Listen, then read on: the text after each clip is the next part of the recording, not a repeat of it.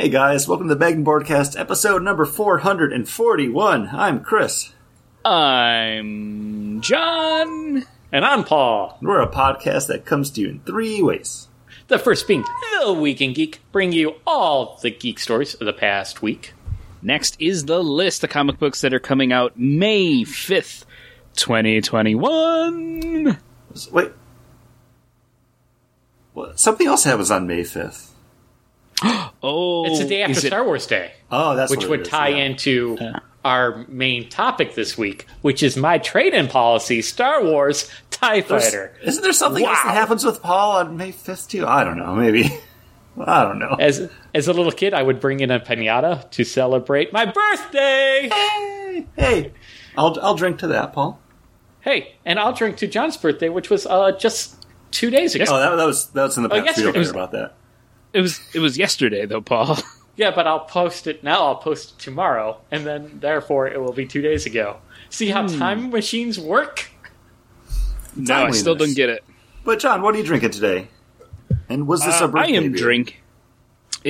It was a birthday beer because when I went to Thin Man to celebrate my birthday with my mother, I wanted to have this on draft, but they didn't have it on draft, so I bought a 4-pack, and this is Lioness, a oak fermented pilsner coming in at 5.5%, and this beer it's okay. It's good. You're really selling it. It's okay. It's good. I was going to say something more to it, like a hot day, this probably would be really good, but it would be good. It's a nice drinking beer. There's nothing wrong with it. It got a little bit of bitterness. I would have liked the oak to be maybe turned up a little bit more in it, because it was aged in oak fermenters. So it's like, it should have like a deeper character, but it is a deeper character pilsner, but it's missing some of the crispness or the breadiness that I enjoy out of pilsners for more like kind of a deeper lagery flavor to it.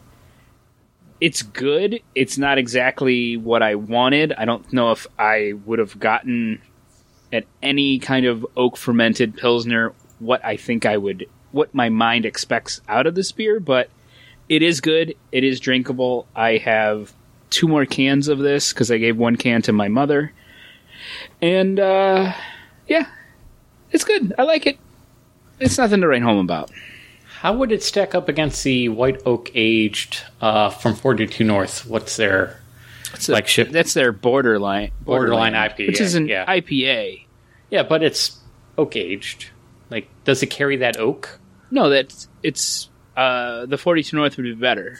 Just like the oak aged highlight is, you get that woodiness to it. You get that oak to it.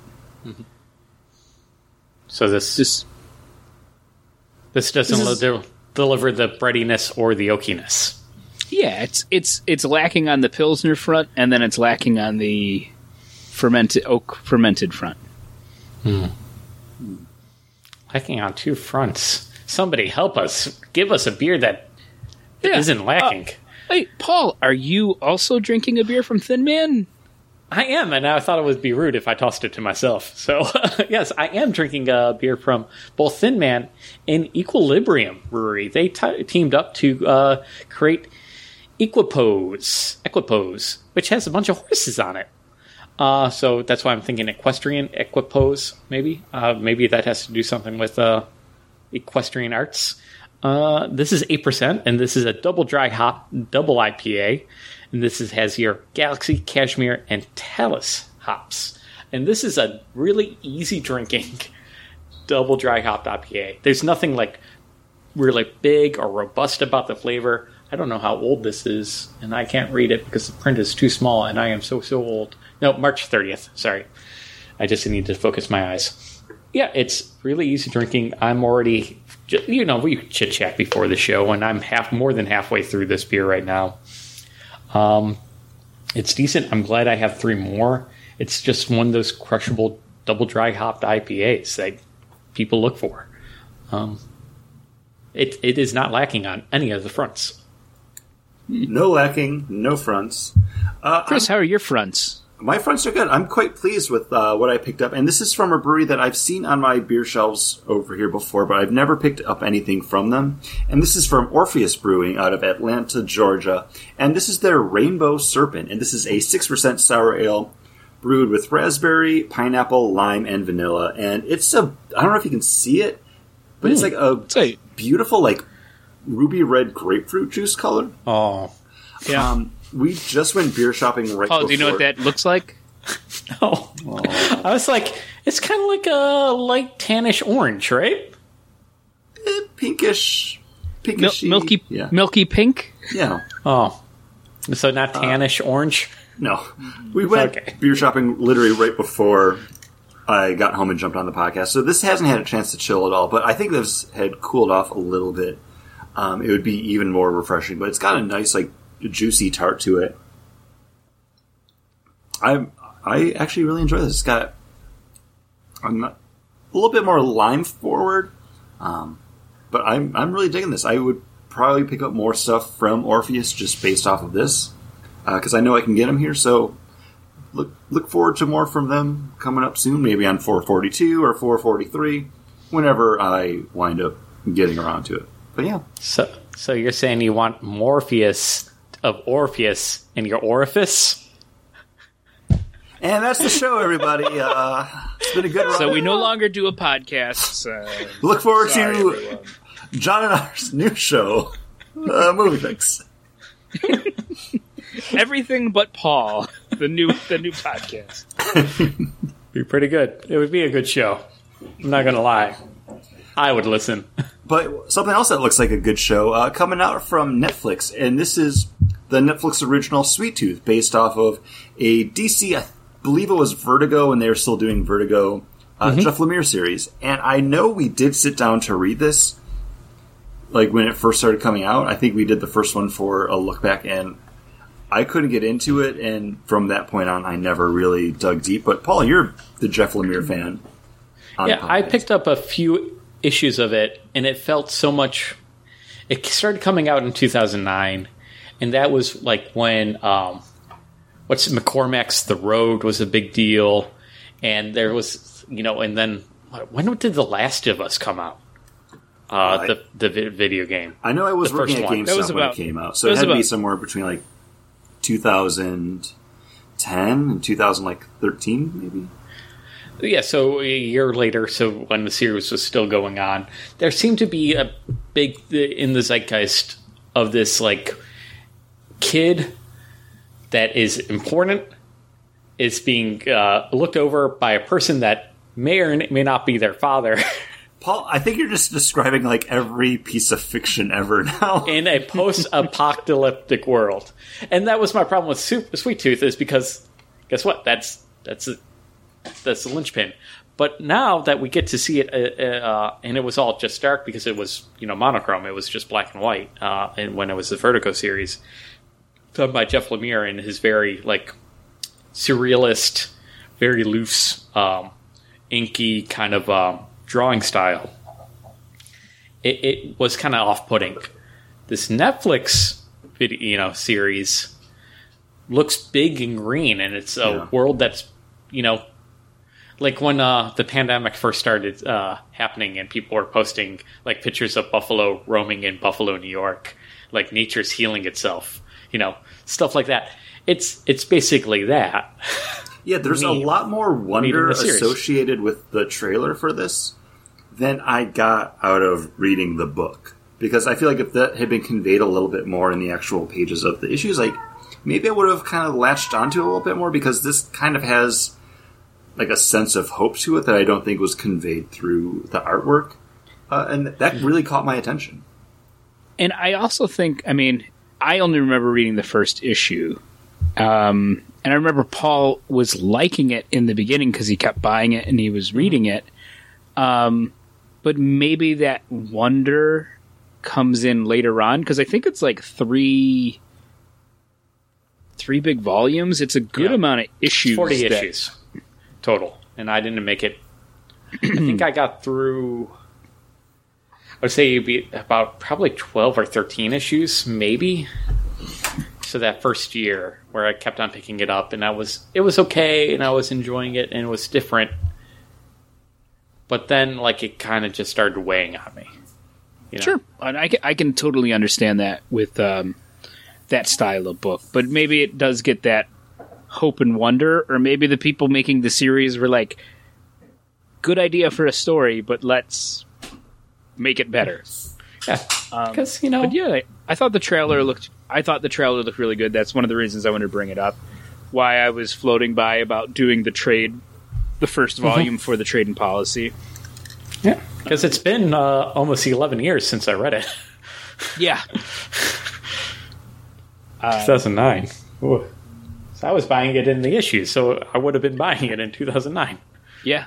It was definitely you don't own it on Comixology. Yeah. But yeah. And John, he likes it. I'm liking this. We'll get to it. John, can I ask about Mortal Kombat? Because I know you watched it. And I do kind of want to watch it. But it feels like one of those drunk movies. Like, I should watch it while drinking and just enjoy it for the spectacle of it. No. No? Oh. Watch the original movie instead. It's more fun and better. I don't think they understood tone or storytelling in this movie. There's really bizarre parts where there's dubbed scenes, but it's not with the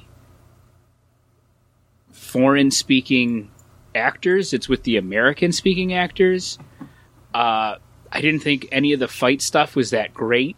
Anytime they used any of the lines, like finish him or fatality, they just came off really, really cheesy. And this is the thing that really gets me. It's called Mortal Kombat. I'm going to roll it up the sleeves for this. It's called Mortal Kombat. Uh-huh. The movie ends before the Mortal Kombat starts. The competition does not start. And it has that Super Mario Brothers movie ending where it's like, Mario, Luigi, you gotta come back with me. This one's got, now that we've defeated these people, we need to go find more people to fight in Mortal Kombat. We need to find Morpheus. Go find them. And then the one guy, Cole, who's not a video Mortal game Kombat character, which is so stupid, he's like, I've got to go to L.A. And then he walks past a movie poster just showing, like, Johnny Cage's belt buckle for his new movie. And I'm like, I sat through this movie for this? You gotta get that franchise money! The only good scenes were the scenes with the actor who plays Scorpion and the actor who play Sub-Zero, because they are martial art trained actors, and even if it is just they're trained in movie martial arts, their fight scenes look the best. The stuff they did with Sub-Zero was the best stuff they did in the movie, and it's all the stuff that you see. Would you say the stuff they did with Sub-Zero was cool? Would you say that? Yeah. And everything that was cool from Sub-Zero. See, Paul thinks we're joking about this being the last episode. He's laughing. Well, I'm trying. He's doubling down. Everything they did that was cool, they showed in the trailer. So it's like there was nothing. How they brought Scorpion out was stupid. Like I didn't find anything that entertaining in it. And when the end hit, I was just like, that's it? This is what I get? And I don't know. I feel like shame on them. You want to make this the big franchise.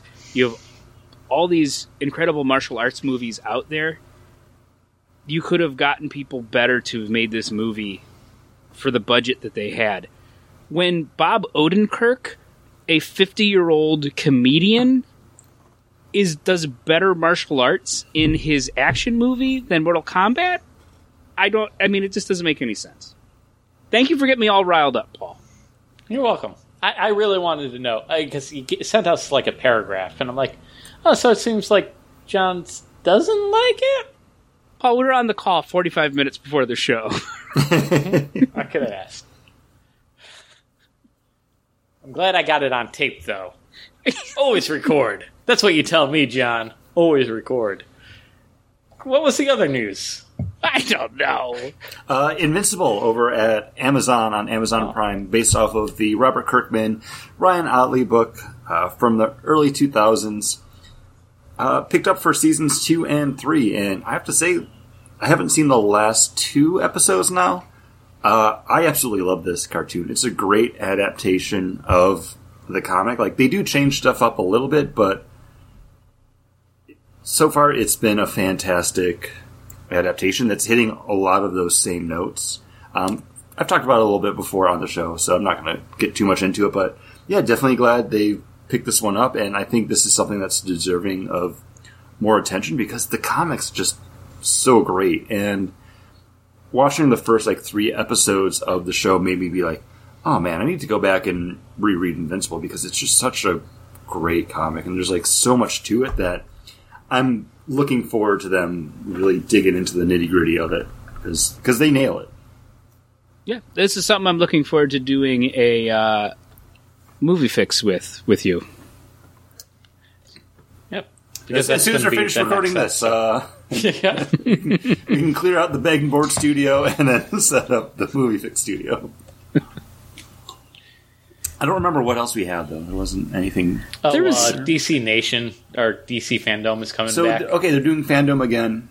Did they say when it's going to be? Yeah, October 16th, 2021.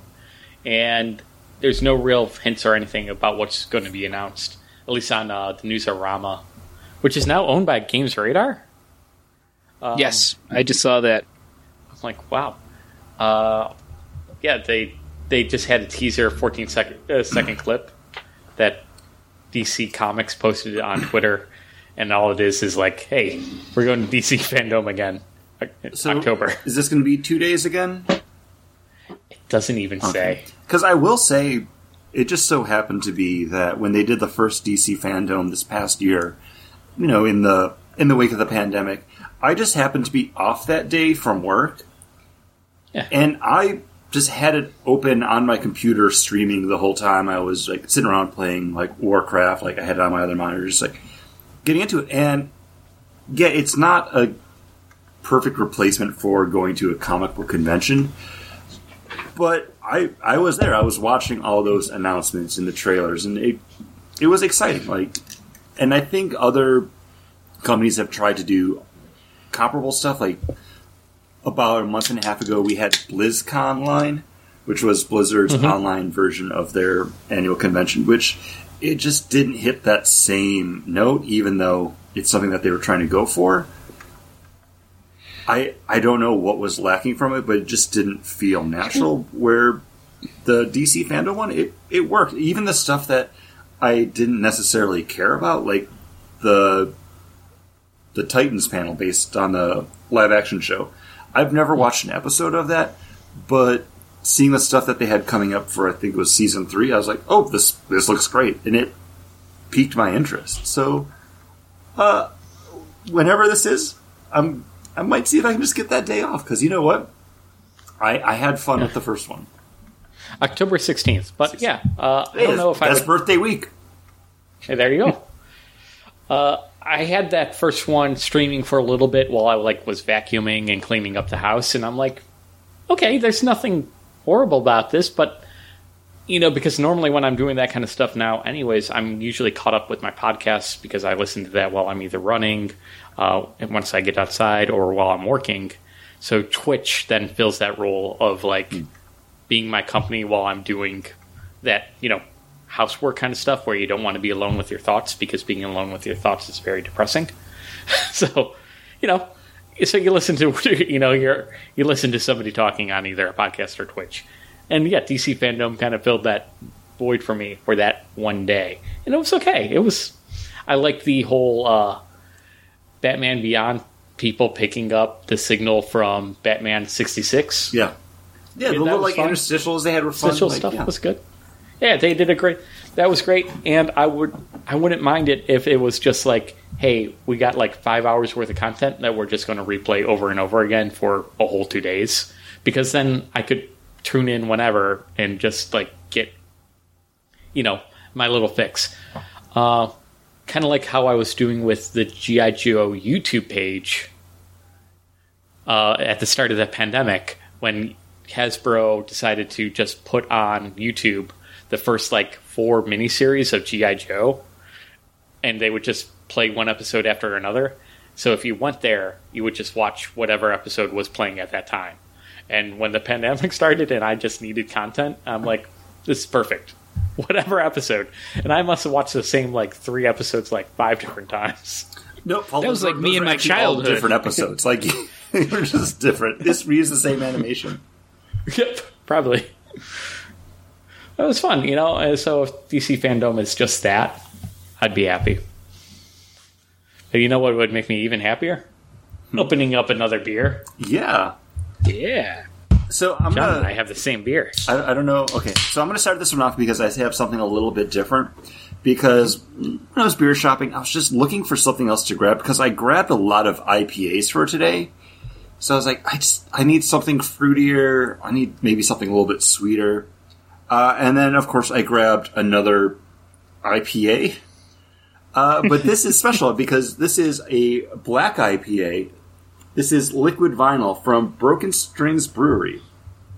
And I hadn't heard about them before.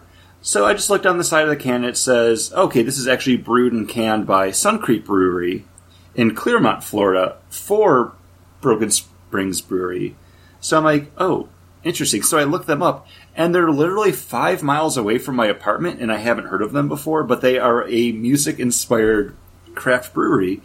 And I'm very intrigued now, especially because we're suckers for a good black IPA, and this has it. It's not a style that a lot of places make anymore, but I'm glad that Broken Springs has done that. Hey, you have it. I'm jealous. I have a black... Yeah, I mean, I have a black IPA, but I'm excited for you guys to talk about that one. John, whenever we work out some trip stuff, this might be a place that we're able to swing by, because I definitely want to check it out, especially because it's 14 minutes away from me, and I literally didn't know about it until I just picked up this can because I happened to see black IPA on the label. I think it's on. I have that Florida doc that I shared with you guys. Anytime we go visit down there, I always add different breweries and stuff like that, and I think it's on there. I think at the time, I can look right now. I think at the time it didn't have a lot of great reviews, and we were just trying to handpick places to go that we knew. It's on there? Yeah, it's on there. Broken Strings. Yep. I knew the name. 1012 West Church Street, Orlando, Florida. Yep. Yeah. But yeah, I'm down for anything. Yeah, I think. I'm excited. So I'm assuming they're probably not too big if they have another Florida brewery brewing stuff for them. They might not have a lot of resources available, but it's something I'm going to look into more and report back. Maybe I'll have more from them coming up. 442, 443. We'll see. And they might just be so small that they don't have their own canning line. So basically, they're having them do it so they can can it for them. But yeah. Paul, what are we drinking together? Oh man, we're day burning this up. This is from Big Ditch Breweries. Their big flagship beer is called Hay Burner, which is an IPA. It is the best-selling craft beer in Buffalo. And they label it, I believe, as an American IPA. American IPA. And this is their refreshing IPA called Day Burner. And this is, I was trying to look up the ABV, but I didn't see it. Oh, there it is, 4.9. So still, it isn't a low ABV at that point. It seems like they went 4.9 just so they didn't say 5. When I picked it up and I saw Day Burner, I'm like, oh, this is probably a 4.0, 4.2, 4.5. To see that it's 5%. Like, a little disappointed in it, but I'm not disappointed in the flavor. I was like, ooh, big malt. Yeah, it's got a really nice, refreshing, kind of lemony pop to it. I don't know if I get the malt that you're getting. At the aftertaste, man. It's like cereal. There's a cereal-y kind of aftertaste. Okay, and then that citrus kind of pops in. No, this is my second can of it. This is their seasonal right now. Last year it was super, super limited release. But no, this beer has been going great. Like, it's been flying off the shelves. They've needed this. Mm-hmm. I think, Hayburner has been such a huge hit for them. This is a great, refreshing bit. And Hayburner coming in at 7%. I mean, you drink one or two of those, they get you there. It pretty doesn't fast. drink like something that's 7%. Yeah, that's a really easy drinking beer. I didn't know it was 7%. I was thinking maybe 6, and that's why I was kind of disappointed that this was basically 5. I'm like, guys, Paul, do you know how to do a low ABV? Hey, Paul, what do you think All Day IPA is? I think that's isn't that 4.5? 4.7. 4.7. Okay, so I'm 2% off of that, and I'm apparently 2% off on this. Yeah. I think this is a perfect summer beer. I think this is going to be around for a while for them. And I know, speaking with them, they're once the new brewery is built, which should be at the end of I think 2022. Everything got a little postponed because of COVID. But they're planning on having like a Hayburner variety pack, where you get Dayburner, you get Hayburner, you get maybe another dry hopped or Bunsen burner. But they've done a was it a grapefruit? I think they did a grapefruit Hayburner. Like, the thought process is to start branding Hayburner and having different flavors of it. I'm just saying, these packs. If they're going to do a variety pack, one of them better be named Bunsen burner, because that's a great name for a beer. I heard they're actually going to call it Gone Fission. And then, like, Bunsen burner could be like their experimental IPA style, and then Afterburner could be their black IPA style. See, I would think Bunsen Burner would be a good black IPA name. Okay. As long as I get it in the variety pack and it's called Bunsen burner, I don't care what it is, man. But this, I mean, it is really, really crushable. I mean, you probably heard me crack this open on the show, and I've slowed myself down from drinking it, because it just, like, it's a good gulping beer. Like, you just can take a huge slug, you swallow it, and you're like, yeah, going for another one. And that's a small can, too. That's sad, because then you're like, oh, I'm going to open up another one. Like, it's a 12 ounce, but, like, this is something I would have no problem bringing the 6-pack to a party, and when we leave the party, my wife going, like, don't you need to grab your beer, and being like, nah, I drank them all. Like, I'm good with that. Yeah, no, I could see myself drinking the whole thing at a party. And, yeah, it's big. You're right, John. It is big lemon up front. I do think it finishes a little bit with that citrus, but I do get some cereal on it. I get your cereal. Okay. I get it there. It's definitely a roasted kind of. It coats the palate at the end, and it's one of those nice things that make you want to take that next big sip. Yeah, it's definitely not one of those low ABV, like ghosty kind of like. I'm drinking it. It has a nice flavor, and then it's gone. It definitely has a big linger. So I'm appreciating. If you're gonna put session beers up on flavor, I would say definitely Billy 18 Watt from Single Cut would be my number 1. And I think this would be my number 2. And maybe like All Day number 3. I can't even think of any other session beers that would be ones that you would... Those Harpoon series. Yeah. All of those were great. Yeah. That Rec League, whatever, Kosher League. The dry hopped Pilsner, the worst one in it was their Session IPA, but everything else, the Session Saison, the Black IPA, everything was great in that, yeah. Those were all knockout. Like, I would put those up there, too. Like, that changed my mind on Harpoon, where I'm like, I used to look at Harpoon and be like, kind of like how we got with Magic Hat, where like, okay, cool, they have a new beer. Do I need to try it? Probably not. Harpoon, now I'm like, ooh, new beer from Harpoon. I might have to try that. Yeah. Oh, Paul, as exciting as it is to hear you talk about new beers, I want to hear you talk about some new comic books that you got coming out May 5th, 2020. Guys, May 5th, day after Star Wars Day. Is there any other book that you can pick other than Star Wars? War of the Bounty Hunters Alpha, #1. That's right. It's a Star Wars comic book event that you've been waiting for. Boba Fett has Han Solo frozen in carbonite. All he needs to do is get it to Jabba's palace. Easy, right? Wrong. Because this starts off the War of the Bounty Hunters. And I guess I did basically read that from the solicitation. But hey, I would not have known that if you hadn't said it. It's written by Charles Soule, and guess what? Cool. Glad I sold it. Written by Charles Soule, who's also writing a bunch of work for Star Wars: The High Republic, and art by one of our all-time favorites, Steve the Canadian McNiven.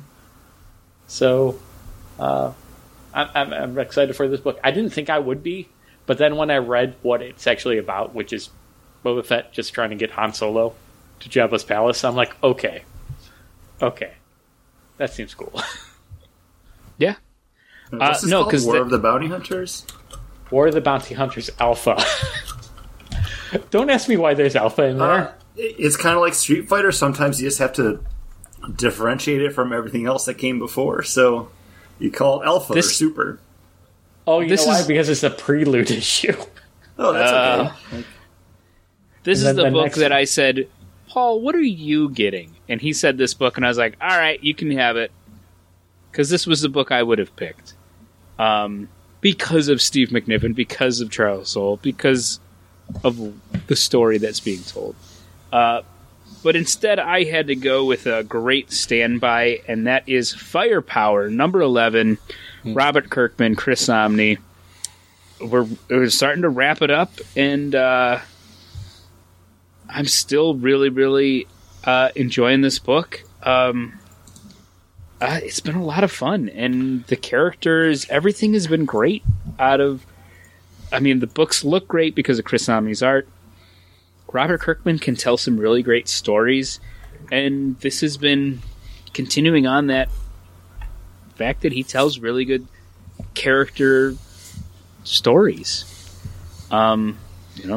Chris mentioned Invincible, which is a great one that he's done. There's a lot of good moments in Walking Dead, and we all love Battle Pope, right? Yeah. From the time that I read it, like 20 years ago now, I think, and I don't remember much of it. Pretty much. So, complete. All I have to say about Jesus is in Battle Pope. That's all I have. Complete sidebar before I get to my book. I've been kind of going through and purging some of my wardrobe because I have a lot of t-shirts that are just really old, like they're starting to shrink. So I'll put a t-shirt on and be like, nope, too tight, or nope, too short. And like one of them I had was my Green Lantern, but it's like the Kyle Rayner shirt, but it was after he had the ion powers and became like the Green Lantern, like again with the dog collar, like the kind of like square, like center logo. And I looked at the like copyright date on it, or the trademark date, and it was 2002.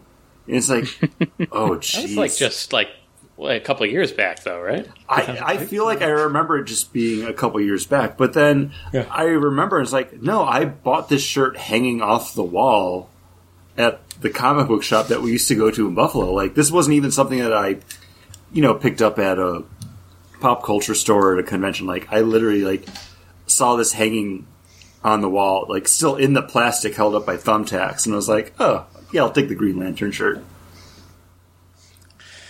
Yeah, anything in the T-shirt for almost. Yeah, unfortunately, with me, with my lifespan now, anything when you start with the year with 2000, it doesn't matter what year you throw after that. 2000 and it was either yesterday or 10 years ago, and it's now it can be 20 years none ago. Of those. Yeah, it's scary, but now going through those shirts, I'm like, oh my gosh, I'm going to need to get all the Lantern Corps shirts again. Which brings me to my pick for the list, and this is actually going to be Green Lantern #2, written by Jeffrey Thorne, art by Dexter Soy. Green Lantern's back, baby! This is picking up after the Grant Morrison, Liam Sharp run, which I did not like, but this is more of that big core-based book. I don't want to talk about it too much because we'll actually be talking about Green Lantern #1 when we do our monthly look back for April 2020. So look forward to that, especially because they're bringing in some of those ancillary lanterns that pop up in other stuff, kind of just bringing them into the fold now. So whole bunch of Teen Lantern coming at you from Young Justice, which... After reading the Young Justice trade, because I picked it up when it was on sale, and now having read the first issue of Green Lantern, I'm a fan. Say that. Nice. Can I just say about my T-shirts? What I do is I have 2 bins that I have stored up on the top shelf of my closet, and I rotate. So, basically twice a year. My summer wardrobe versus my winter wardrobe. Because we have what's known as seasons here in Buffalo, Chris.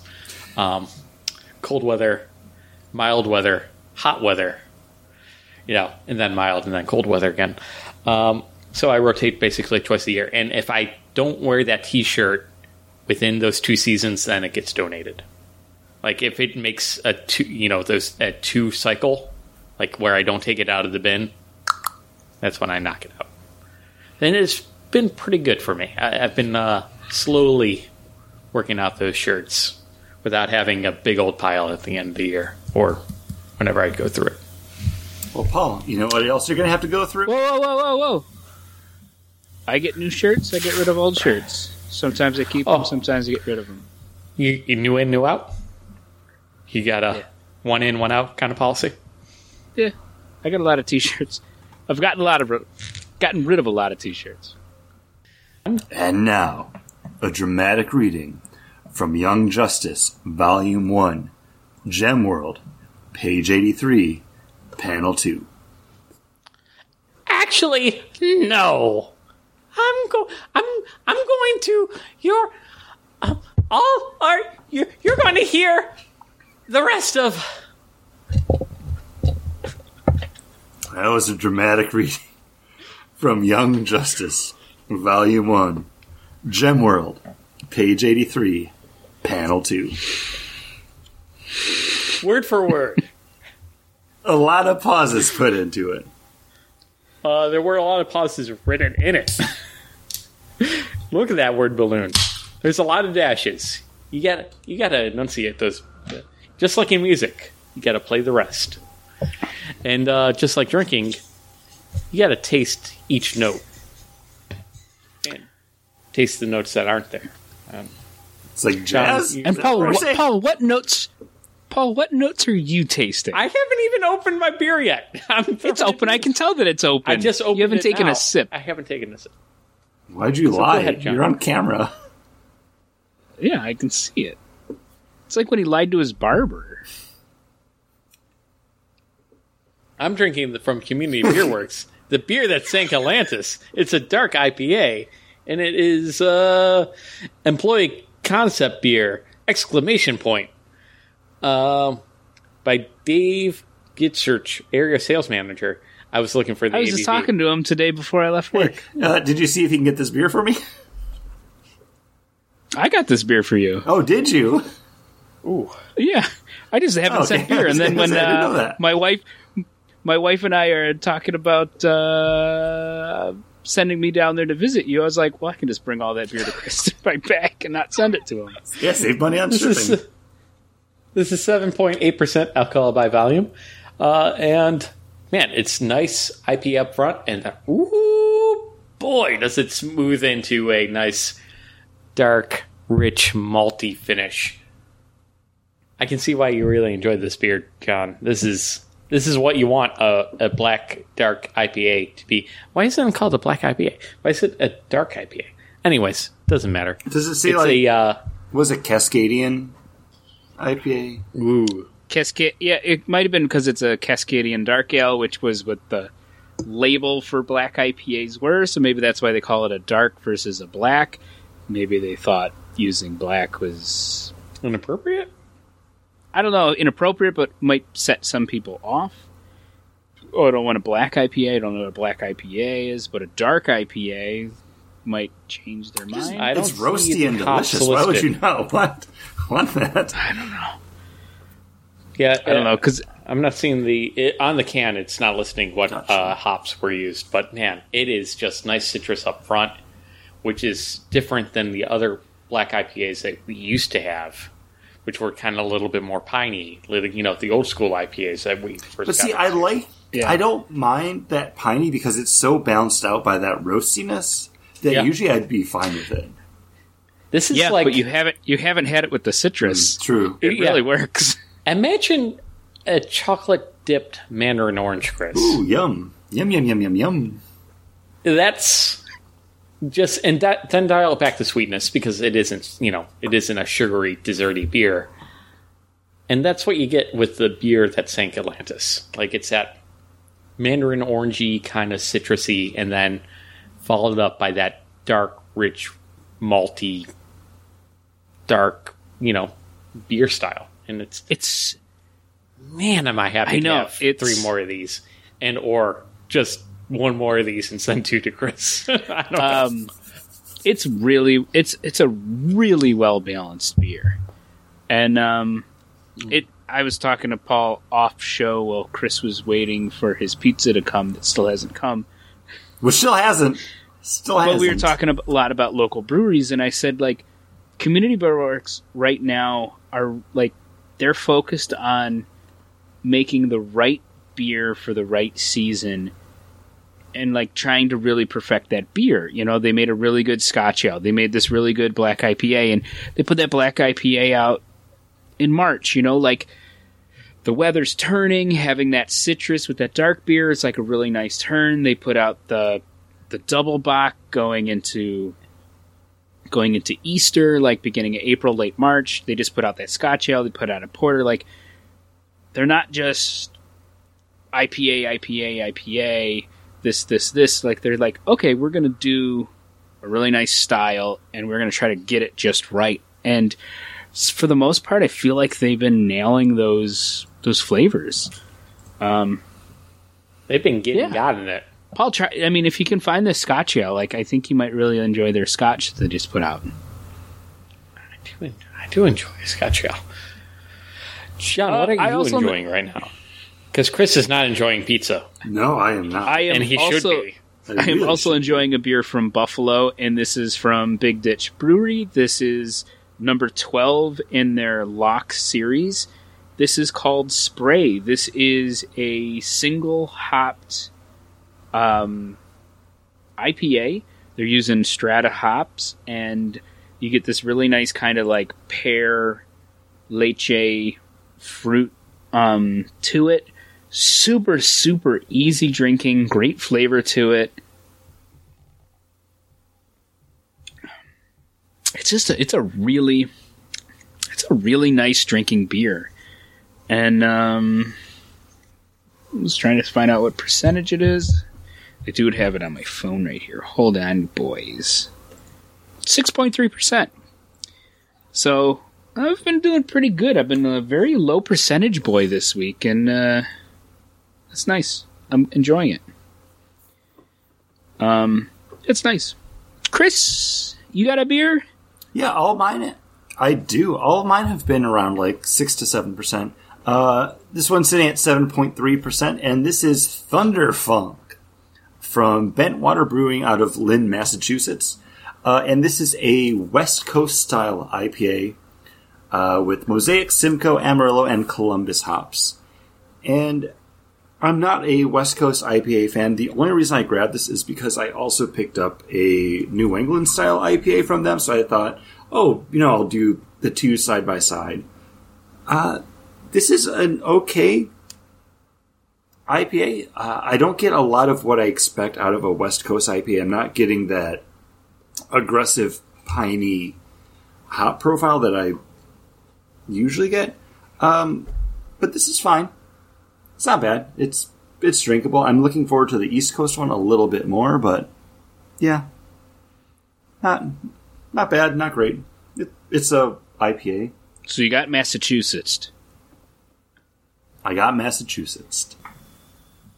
But that's going to head us into our main topic, which, Paul, this is a Paul baby. Yeah, well, it's not really a Paul baby so much as a trade-in policy. That's right. We're bringing you Star Wars TIE Fighter Volume 1, written by, and I was stalling as I was opening up the info, written by Judy Hauser, art by a whole cavalcade of artists, because it seemed like they switched artists every issue, so I'm not going to read them all now. But this is basically collecting, issues 1 through 6 of the 1 through 5 of Star Wars TIE Fighter. And this is following Squadron 5, aka Shadow Wing, after the events of New Hope, and right before leading up into the events of Return of the Jedi. Basically, it starts off with, hey, the war's going to be over pretty soon. So this is happening right before Return of the Jedi. And everybody, these pilots in Squadron 5, Shadow Wing, are like, oh, what does this mean? There's all these rumors that the Emperor has a plan, the rebellion is going to be crushed soon, any day now, and it's basically his, the Emperor's plan for the setting the trap of like, hey, rebels attack the Death Star, and we're going to blow you all to smithereens. And spoilers going forward here, that doesn't happen. And this trade ends with the squadron, Shadow Wing, realizing that the Emperor is now dead, the second Death Star has been destroyed, and maybe this war isn't as over as they thought, or maybe it's over in a different way. But is it the end? Question mark. Yeah. That was a little because it was. This book came out in 2019, and they haven't had a follow-up. No, the end question mark was like at the end of all the individual like backstories of the pilots. No, it's like that main page before they talked about the thing. Oh, it says the end, and then it goes into the secondary story about the leader of the squad. Yeah, that's the book. This book had ups and downs for me. The first issue, I was like, ugh. And then when the second issue started, I was like, hey, I kind of like where this is going. And then from their escape on, it was down again. I didn't care about any of the characters in here. And, like, even with having those backup issues or the backup stories, especially with the first two characters who then are the first two to die in the book, like, those didn't help me want to be like, no, not her. I wanted to like this book a lot more than I did. But I also wanted a lot more TIE Fighter battle stuff, which is hard to do in a comic book. I understand that. But also, like, if it was those TIE fighter guys leading a cool rebellion against that admiral who took over the who took over the mining facility with his Death Star, and like, if that was the rest of this book, I think it would have been more interesting than like the guy who is so in love, whose love blew up, is then like broody, and then you got the new recruits, and you have that moment where like, man, I should have been better. That guy blew up, blah blah blah, and then it's like, hey, use it as a learning curve. Like, take that moment, don't let it happen again. And then it was like, the Emperor's dead. Book over, and I was just like, why didn't we even have those moments? Especially if there's nothing else following this book. And I also stopped reading the backup stories. I was like, I do not fucking care about these characters.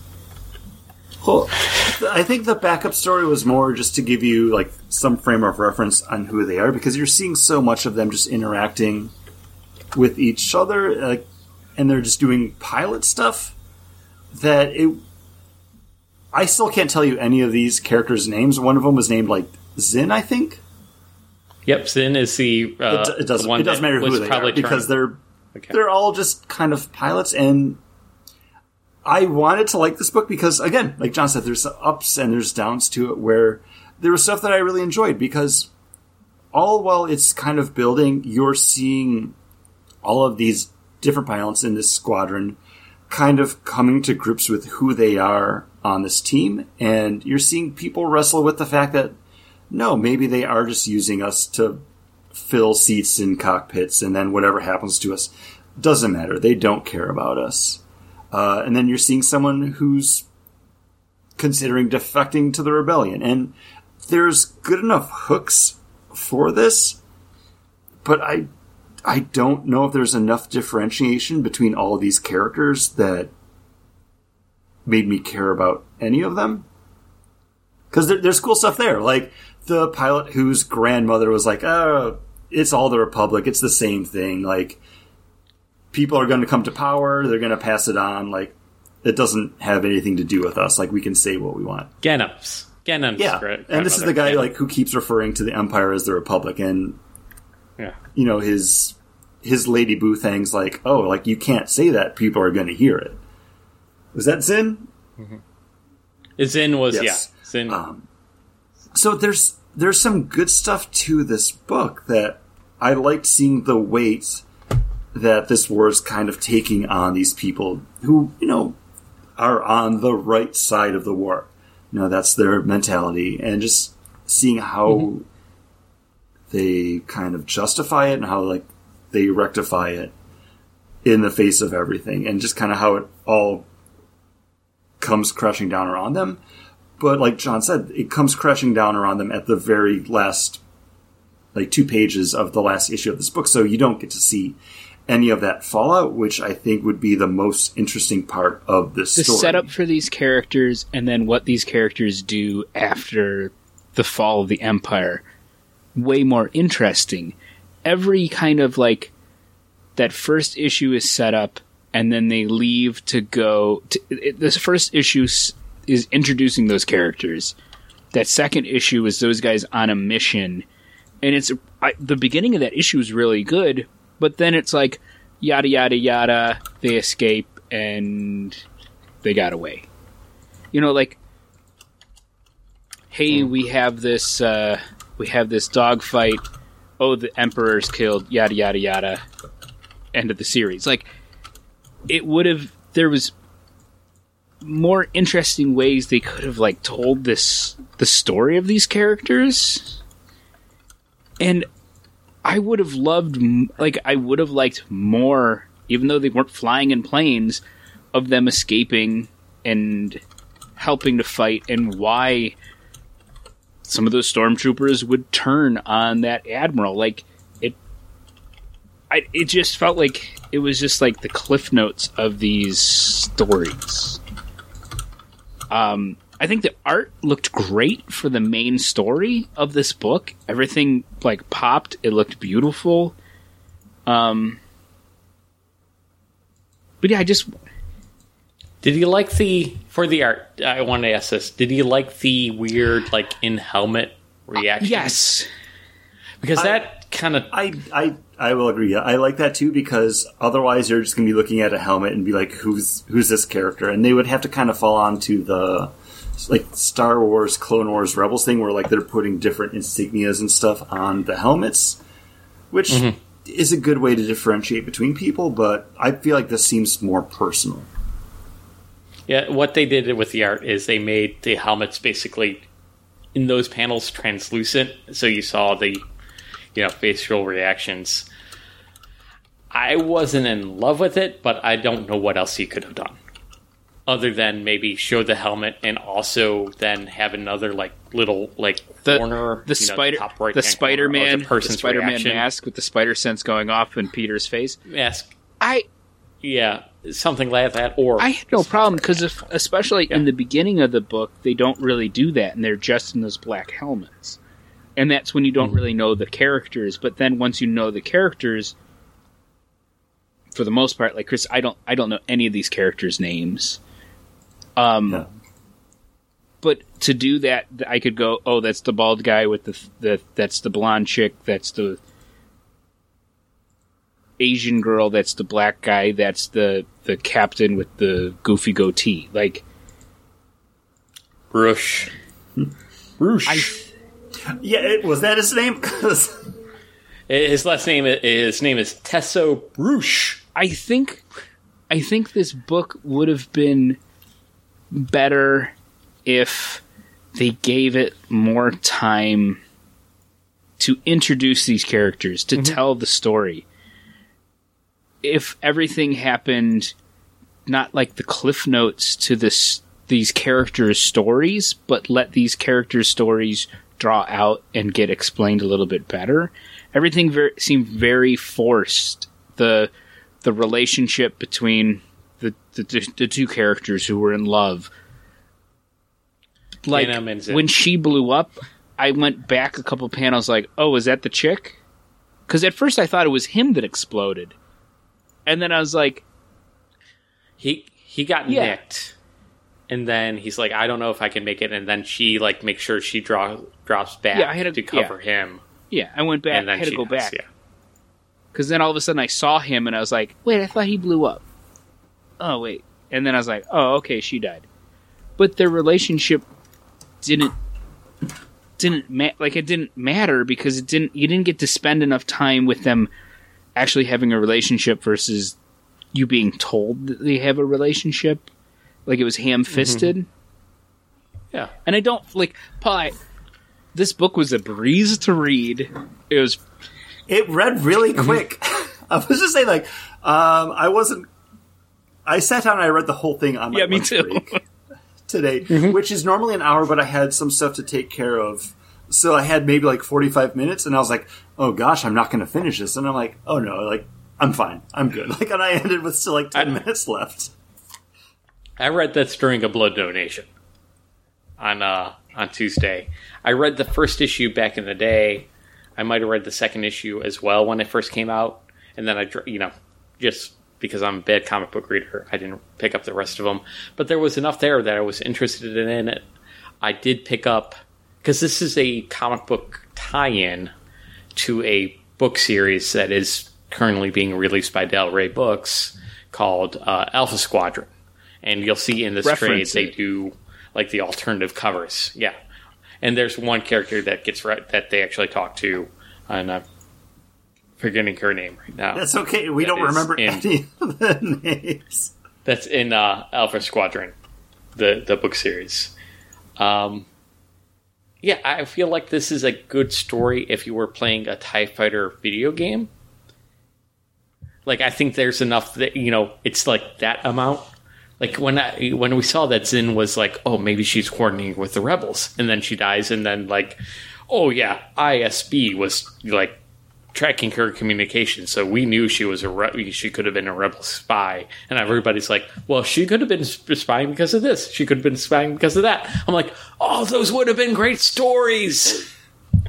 So this is where I circle back, because I feel like I did come off as negative, but ultimately I think I did enjoy this book because I might not have had enough getting to know those characters, but I think there was an intriguing enough story here that I cared, because the very first thing I thought when I started reading this is, how are they going to make me care about the people that I think and know are the bad guys in the Star Wars? Space Nazis. Like, how are you going to sell me this book? And I think they did a good enough job. And there was moments that it reminded me of Mandalorian Season 2 with Migs Mayfield, where like you're seeing like that anger, like, no, they treat us like pawns, like they don't care about us. We're boots on the ground, we're helmets in the air, like that's what it is. And you have that moment where one of the pilots actually confronts like his commanding officer with some contraband liquor, and he's like, oh,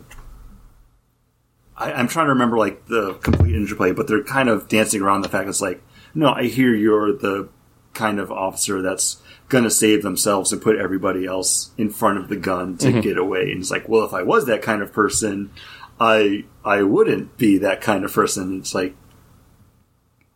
I liked those moments. There's glimmers in this book that I did enjoy.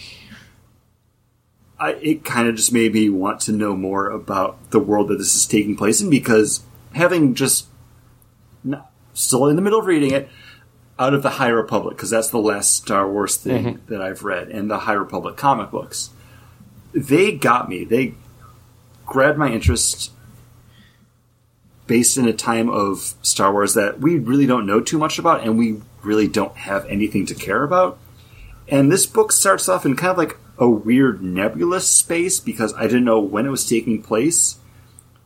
And I had to look at the issue info on Comixology to be like, oh, it's post Battle of Hoth, so the Empire just had their big win over the Rebellion, and now they're kind of closing that gap. And you do get some lead up to that before you're told, like, oh yeah, we got them on the run.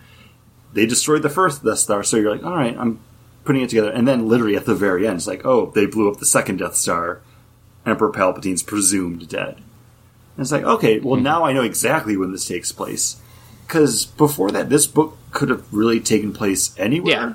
Because it's those get-up-and-go pilots. You've got two cadets fresh off of training who get kind of shuttled in because they've got an opening in the 204 now.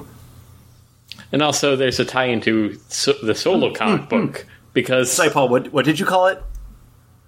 The Solo comic book? That, a tie-in? Tie-in? Oh. See, Paul, you've been doing these bad puns the whole show, and I was proud of you for that one, but it turns out it wasn't even. It wasn't even that fun. Didn't even realize it was. I do them so often, I don't even realize them anymore. When Litan is basically, he serves in the same training squad as Han Solo, and which I think we read the first issue of that Han Solo book, and I didn't dislike it, but I don't remember a lot of it, because it was kind of like the kind of goofier what like Solo seems like it was supposed to be, like almost like pseudo comedy book. And let me tell you, I have completely turned around on Solo. I've watched it now, I think 3 times. And each time I watch it, I like it a little bit more. Does it feel like more like a Star Wars every time you watch it? It doesn't feel like so much like it feels Star Wars adjacent. It feels Star Battle. I guess it's a heist. It's a heist movie within the Star Wars universe. Yeah, I do enjoy that movie. It has its faults, 100%. But it's entertaining enough that I can look past those things. And if it was just called like a Star Wars story and it wasn't Han Solo, I think it would be just better as like a heist movie within Star Wars universe. See, I I'm going to say if it had been that, we would be complaining. It's like, oh, if you're going to do a heist movie with these unknown characters, just use Han Solo and Lando. Like, we would want more of them. Like, I think it's kind of a... It's a tough spot to be in when you're trying to do that. It's a double-edged sword. It's a Terrace Kasi vibroblade.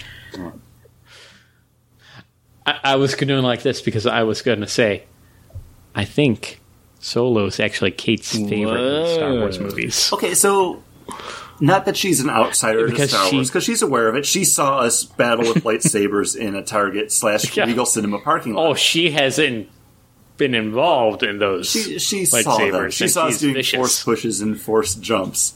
But what's her frame of reference for Star Wars? Like, does she have a bunch of nerds running around a parking lot? Characters like. Yeah, a bunch of nerds running around a parking lot, hitting themselves with light up. Well, like, if I show her like a random Star Wars meme about sand, is she going to be like, "Haha, yes, Anakin"? I get that reference. Oh yeah, because every time we're at the beach, I make that reference. It's such an easy reference to make.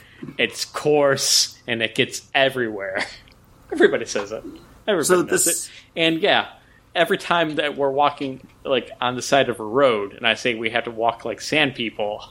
She's single file. Okay. Had our numbers. She understands it. She's lived with a deep Star Wars nerd for the past 20 odd years. Like it's no joke. She understands the references and the memes. Does she appreciate them? Probably not. Does she actually want to sit through and watch a Star Wars? Not without her feet getting rubbed, and not without falling asleep before the trash compactor scene. But she's played Star Wars Risk with me. I'm going to have her play Imperial Assault. Star Wars Risk is not... I mean, it's just Risk. No, the new one. Is there a better one? The new one. Is it... Yeah. Is it better Star Wars? It is actually pretty... It is... The newer Star Wars Risk that came out, I don't know how long ago, maybe 5 years ago, but 5 years could be 15, because as long as it happened in 2000, it doesn't matter what you say after. Yep, pretty much. No, you have all three battles going on. You have the Luke versus Vader battle going on. You have the shield generator battle going on, and also the battle up with the Death Star itself. Firing its laser and blowing up ships, and it's actually pretty fun. And Kate's like, and Kate went to the Void and played the Void Star Wars thing with me, so she knows when she sees Vader, she will take her shot at Vader. She's not throwing away her shot, but she was throwing away her shot because you couldn't shoot Vader. Yeah, no, because you could. You gotta try. He just deflected them all. He just blocked it. Deflected it and was hitting me with those shots, and I'm like, "Yeah, Kate, stop shooting him because you're she was just throwing hitting away me." Her shot at you. Yep. But so she knows she's in the zeitgeist of Star Wars. But yeah, no, I think she enjoys the Solo movie because it is a lot of fun. It is a heist movie. It doesn't get bogged down with all the other kind of Star Wars-esseness of it. Yeah. Everything you need to know about that world is told to you in that. I wouldn't mind a sequel to that movie. No, I mean, we'll get one eventually with the Lando show, hopefully. I mean, we'll see what it winds up being. I'm so excited for Acolyte. Back to the main topic at hand. To you guys, does this feel like a Star Wars? Because that's the big question I've learned we have to ask when we... Oh, that's the pinnacle question. And if you don't know what we're Star talking Wars about, you should material. listen to the last episode of Word Books with Friends, where we talk about the High Republic, Light of the Jedi novel. Part 1. Also written by Charles Soule. Yes and no. Yes, it hits on Star Wars elements, but I just wanted a more expanded version of all their stories. They all just were so quick And like, if the entire series was them, what issue 2 was, if the entire series was that of taking everything back, escaping, all of that, I would have really, really liked this book. And I would have been like, hey, let's see what happens in the second volume. And if the second volume was the fight where those characters died and you got these new recruits, and then it was the end of the Empire, and like, oh, what are we going to do after this? Like, it probably would have had a lot more weight, because I would have been able to spend more time with those characters where their deaths meant a lot more than what we got. So, yes, it is Star Wars, but is it a good Star Wars book? It's a mediocre Star Wars book, and we've read worse Star Wars books. This is definitely better, but if we had just read issue 1, I probably wouldn't have read issue 2. And if we weren't reading this entire trade, I wouldn't, after finishing 2, I probably wouldn't have read issue 3. Paul, is it a Star War? It is a Star War. I'm a big fan of the Star War video games. You know, X-Wing. Paul, you just got X-Wing, off because of how great they talk TIE about Fighter. A-Wings in this book.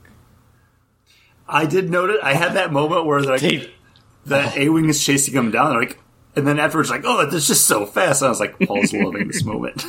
I'm loving it. I love that moment. You know why? Because they were in TIE interceptors, and they were complaining about how fast the A-Wing was.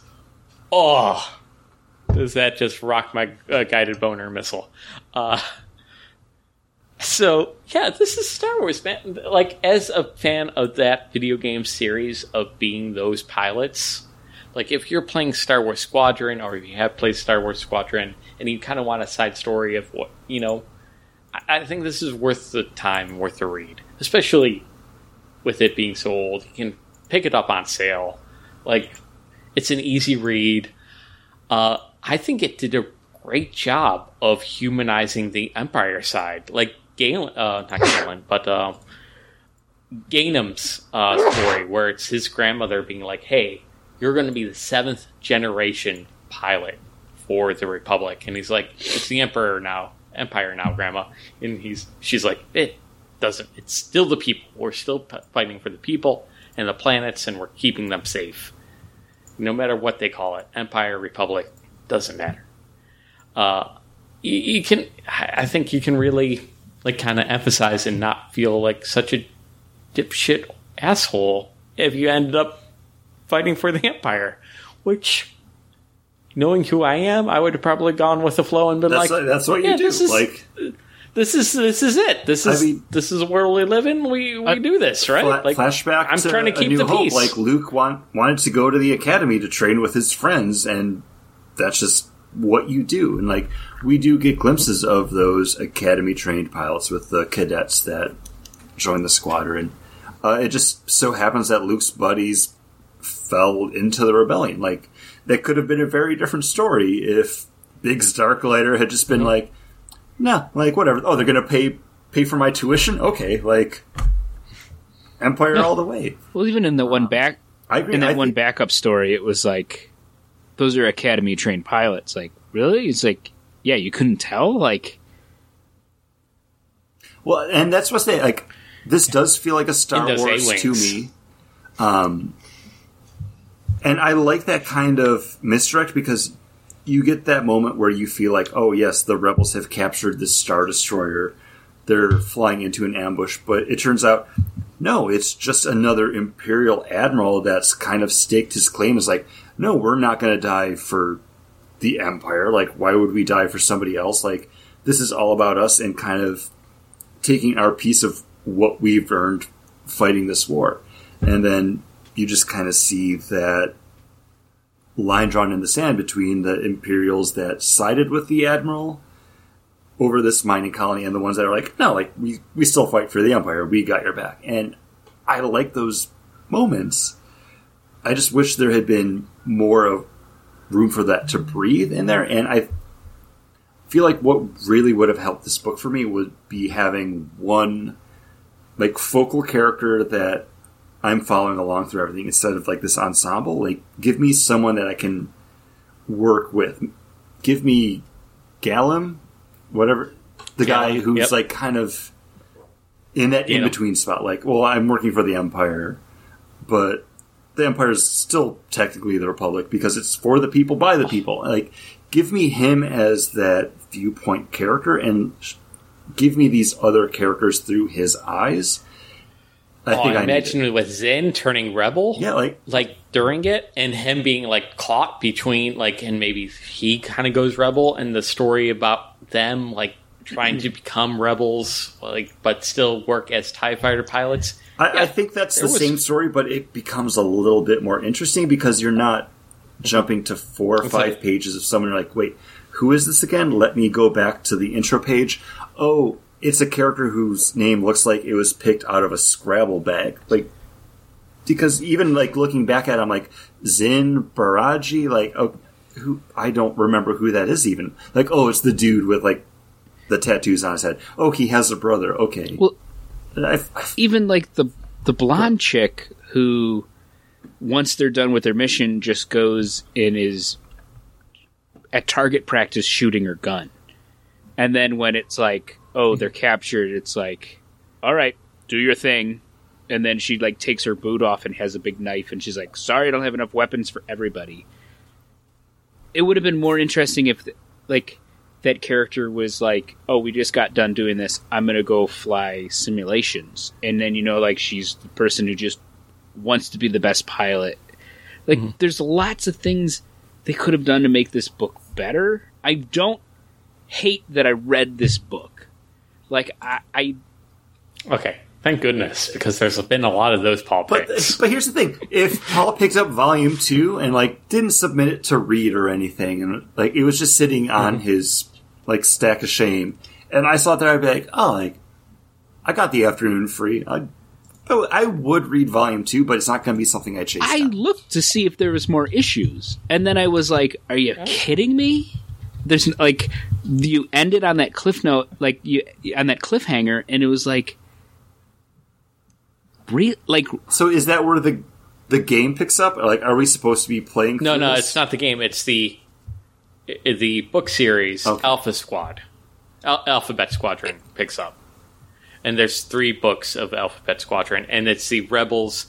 Quell was the one woman pilot that they talk to, that the blonde that they have like that in between the books, right? The short hair, and then they have that blonde cover thing in between. Yep. Gotcha. Okay. She and the so first I will book say, is all about when I did read this, I was going through guided view, so I didn't see all of those covers and stuff until the very end of it. It gives them to you almost as pinups, and I was like, wait, who are all of these characters? Like, who's the U ship pilot? Like, who are you? Maybe this book would have been better served had I read those books then. And, you know, to be fair to the book itself, when I picked up issue 1, it said, hey, picking up with the crossover from Del Rey Publishing, from, you know, Alphabet Squadron, and, you know, TIE Fighter, you know, following the epic adventure of Shadow Wing.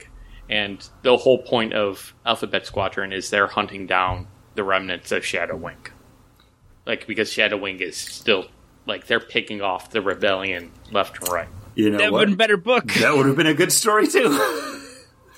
But, like, so, not having read that, but then having read, like, the other side of the Star Wars publishing stuff with the High Republic and the High Republic comic book, I feel like both of those, they do take place at separate times, but they Star War. Like, they both stand well enough on their own. Like, if I hadn't read Light of the Jedi, I can still read the High Republic comic and know enough of the story and, like, these allusions to the other, like, publishing stuff. It's like, okay, like, this makes sense. If I had just read the novel and not read the comic, like, again, that's still a standalone story enough. Like, it doesn't draw too much from anything. I think that's kind of a disservice to this book, though, because it's an interesting enough premise on its own that if I was a fan of the book, maybe I'd like that this ties into that. But being that semi-lapsed Star Wars reader, I mean, I'm always going to be a Star Wars fan. Not consuming every bit of stuff that they put out there, it kind of hurts this, because as a standalone, it probably would have been better if they had just let it breathe. Yeah, I can completely agree with that. Like, I think you both have been saying, like, hey, the story would have been better if we got more story instead of just like, here's this mission, here's this mission, here's this mission, done. Like, the bones are good. Like, this book has the bones that just need to be built off of. And do you praise something for the promise of what it could become, or do you fault it for its failures to do that? And I'm kind of leaning more towards the praise on this side than the fault. And I'm probably leaning a little more towards the fault, because this book could have been really, really good. You guys, you spent good money on this story. And if it feels just like a backup to another story, yeah, you can feel cheated. And that's fine. I went in and I bought this book knowing that it was a backup. And so I don't feel as cheated as, I guess, as you two do. Not cheated, but the same thing with, like disappointed in it. The Star Wars Knights of the Old Republic. We read that first issue. It was a good introductory to that character, but by the end, and when we reviewed that and we talked about it, you were like, this is following everything that happened in this novel. And we were like, oh, okay, that makes sense, but it still was a good story and a good introduction to these characters. Where this wasn't. Like, it wasn't that. And like what you said, like, oh, the books are about actually chasing down these characters because they're still fucking shit up. Like, that's cool.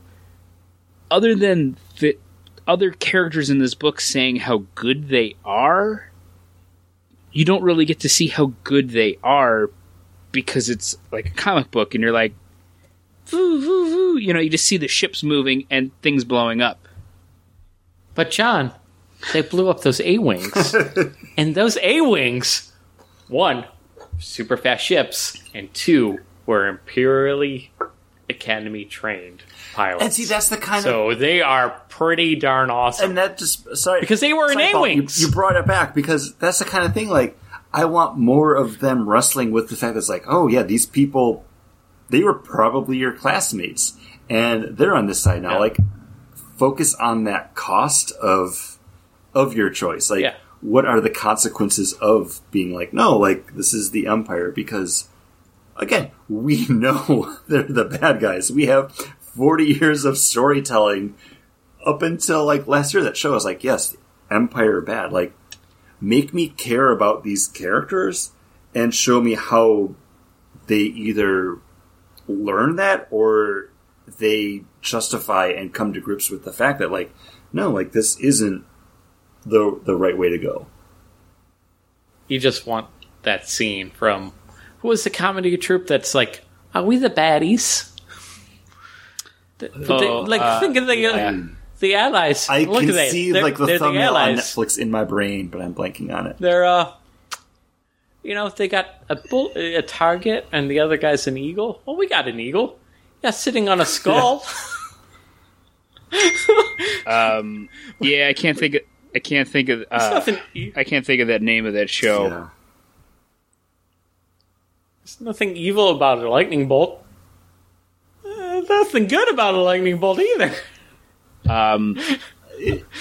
Again, didn't hate it. I know it came off very negative up at the front, but my negativity is just drawn off the fact that it's like the bones are there. Like, you express the interest in what I want this book to be about, and then you cut to some other pilot who I couldn't remember their name talking to some officer whose name I also couldn't remember about something else that's like, oh, like this could be interesting. Oh, and now you're abandoning that too. Okay. But here's the thing. Would you recommend this book to somebody? A Star Wars fan, or would you recommend it to someone who's just, oh, I played the pilot game? Battlefront? Squadrons. Would you Star Wars recommend this? Squadrons. If somebody I would recommend it to somebody that has been playing and loving Star Wars Squadrons. Just because it's a good way to empathize with that being the baddie. Because you got a feel for Gainem a little bit. And also Zin. And you'd really hope that, because in Star Wars Squadron, the first part of the video game, spoilers, is you're playing as a person that defects to the rebellion. So, see, that's a good story. Like, that's interesting. And I can understand that the writer is tied to tell the story of these characters either between books or leading into the book, and these are and leading into the book. Still, like, it just feels like they could have done more. They could have done more, and I probably wouldn't recommend. I got a guy at work that I talk to Star Wars all about. Like, he's always like, countdown for Bad Batch, countdown for this. He's been buying. He bought he just bought these really cool lightsabers. And then I don't know. Which company? I don't remember. But there's all these people who are making their own kyber crystals. And they work in like the Disney lightsabers and all that. And he's been buying up a bunch of those, and he's like bringing them in. He's like, hey, look at this one. And I'm like, oh, cool. And he's like, yeah, it's the Leia one. Like, if you put it in this way, it's a white saber, and you turn it this way, it's purple. Like, he's been buying these up, and I talked to him. I would not recommend, like, I wouldn't recommend this book to him, but I would recommend like the book, the Star Wars series with Leia and Luke when they were pilots and they had to find like a new base. Like, that was interesting. I might recommend the actual book about this team on the hunt, being hunted, because that sounds cooler than what this book was. Like, just well, you're not following you're following them, though. You're following the team that's trying to hunt them down. Like, it's kind of cool.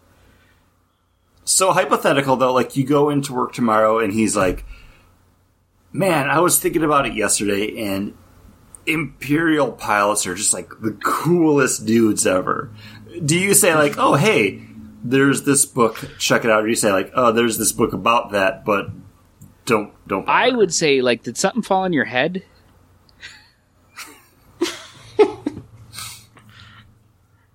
Dude, tie-in suckers are cool. I'm sorry. They are cool. Paul.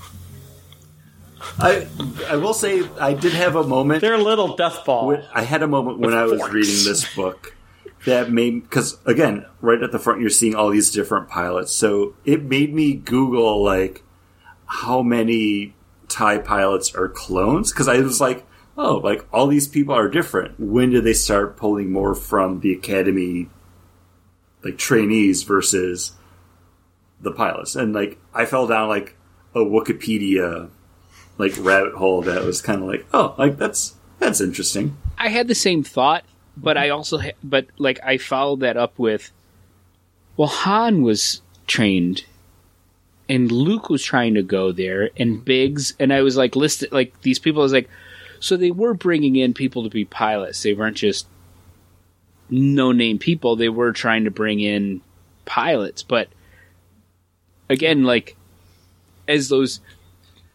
That's like 16, 17 those characters. Yeah, and at that point, too, we kind of see it where they're just like, oh, we're pulling cadets now. Like, you haven't even finished your training. Like, that's fine. Like, well, don't you care about that I was number one? They're like, no, just shut up and get in the cockpit. Yeah, Like, and then it's like, oh, my ship's not as fast as you. Yeah, you should figure it out. Like a good pilot would just keep up. Like, it had good. There was good stuff to it. If you were a Star Wars completist, I'd say, yeah, you should read it. If, like you said, if somebody was like, oh, I've been playing the video game and I kind of like this pilot stuff, I'd be like, hey, you could check this out because it's a tie into this book series. I think the book series might be more interesting than what this book is, but I would recommend it that way. Right now, because it's Star Wars week coming up to 5/4.